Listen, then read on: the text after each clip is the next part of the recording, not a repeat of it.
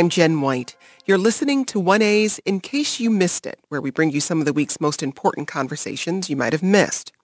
We discussed protests in Iran after the death of 22-year-old Mahsa Amini after she was detained by morality police in the country for not wearing her hijab correctly.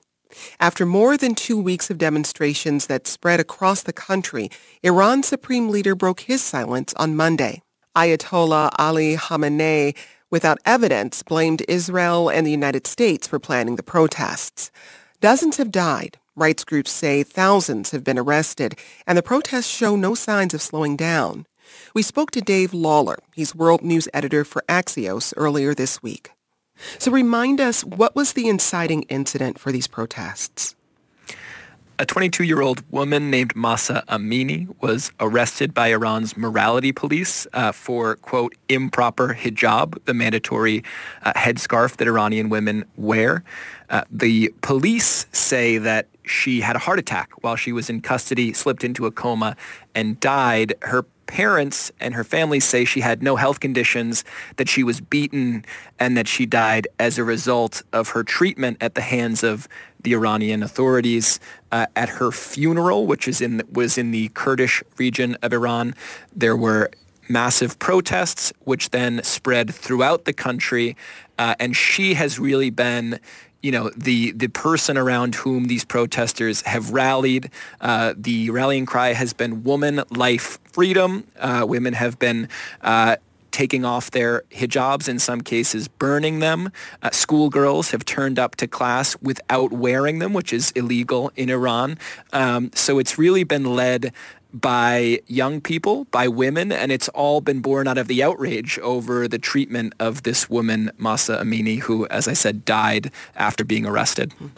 Now, you mentioned hijabs and women deciding not to wear them in public as part of the protest, but explain more about what's underlying these protests and some of the history that's at work here. Sure. So we've had a few rounds of massive protests in Iran over the years. There was the Green Movement back in 2009. There were protests in 2019 as well.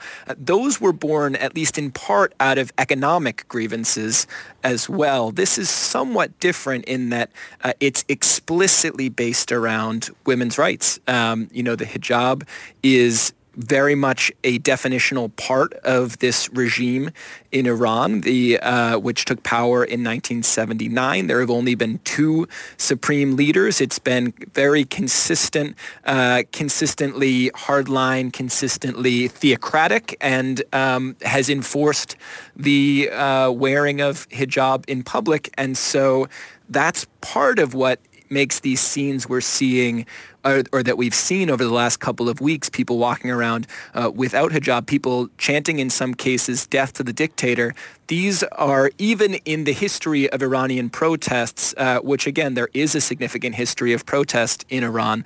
These are quite remarkable scenes. And, I've been talking to analysts who say there might be no going back from this. Now that once you've broken this taboo, once these young people have taken such a public stand against the regime, against mandatory hijab, against this policy of really, in their view, keeping women in their place, quote unquote, is there any going back from this? And so it's been a really remarkable few weeks in Iran. And can you give us a sense of the scale of these protests?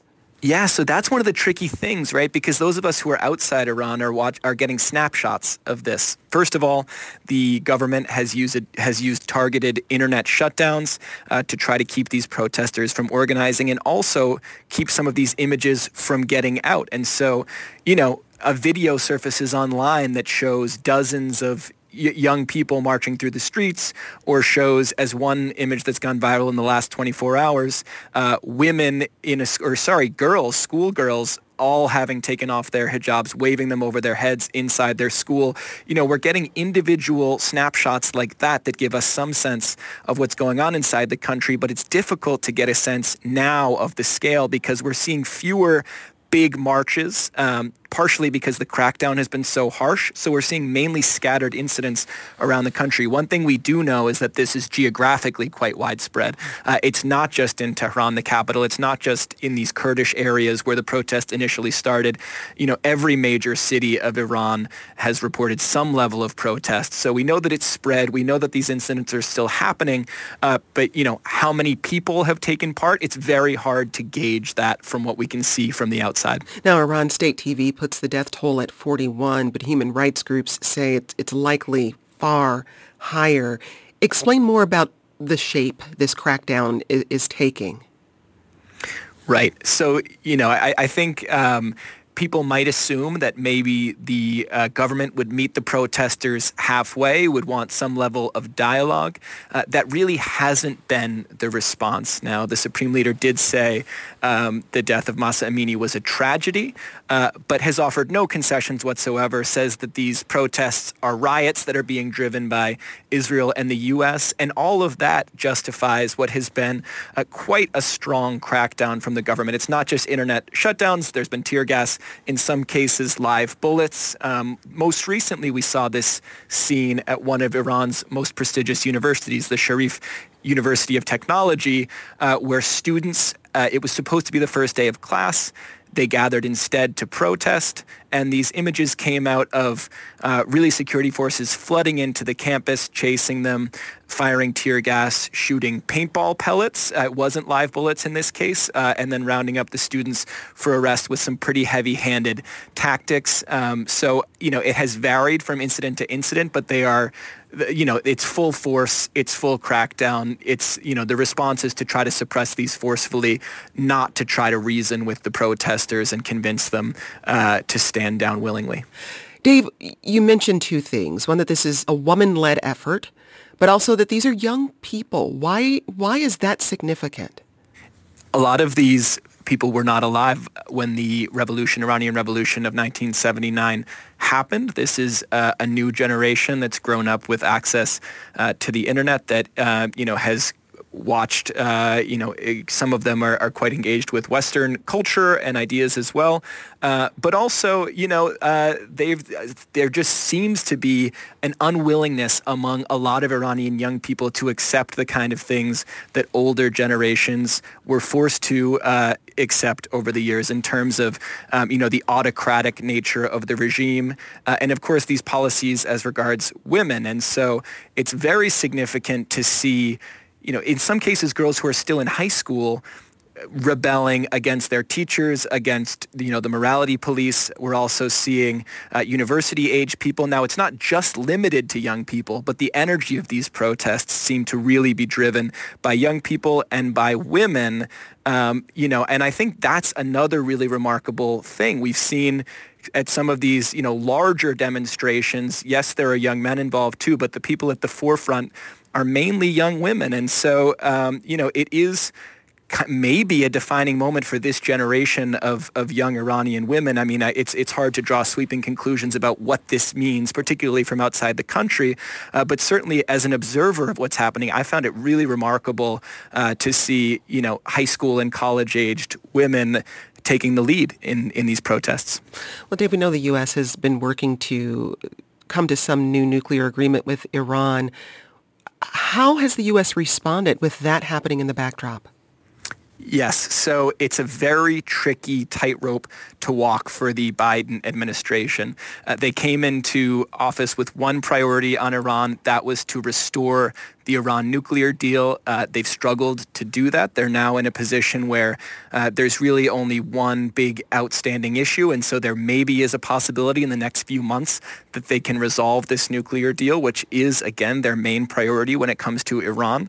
They also want to signal that they care about human rights in Iran. They've put forward this policy where they're going to help internet providers to do business inside Iran. That's difficult to execute because those companies are going to need to get hardware inside the country, and the Iranian authorities are probably not going to be welcoming them in. But that was a signal from the Biden administration that they want to still take action when it comes to human rights.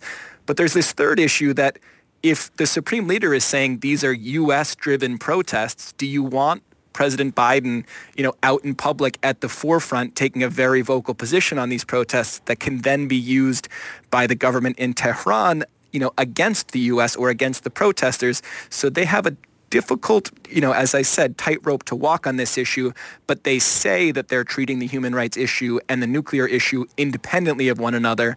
And so they're still going to push forward to try to get the nuclear deal back on track, even as they, try to take some sort of action on the human rights front.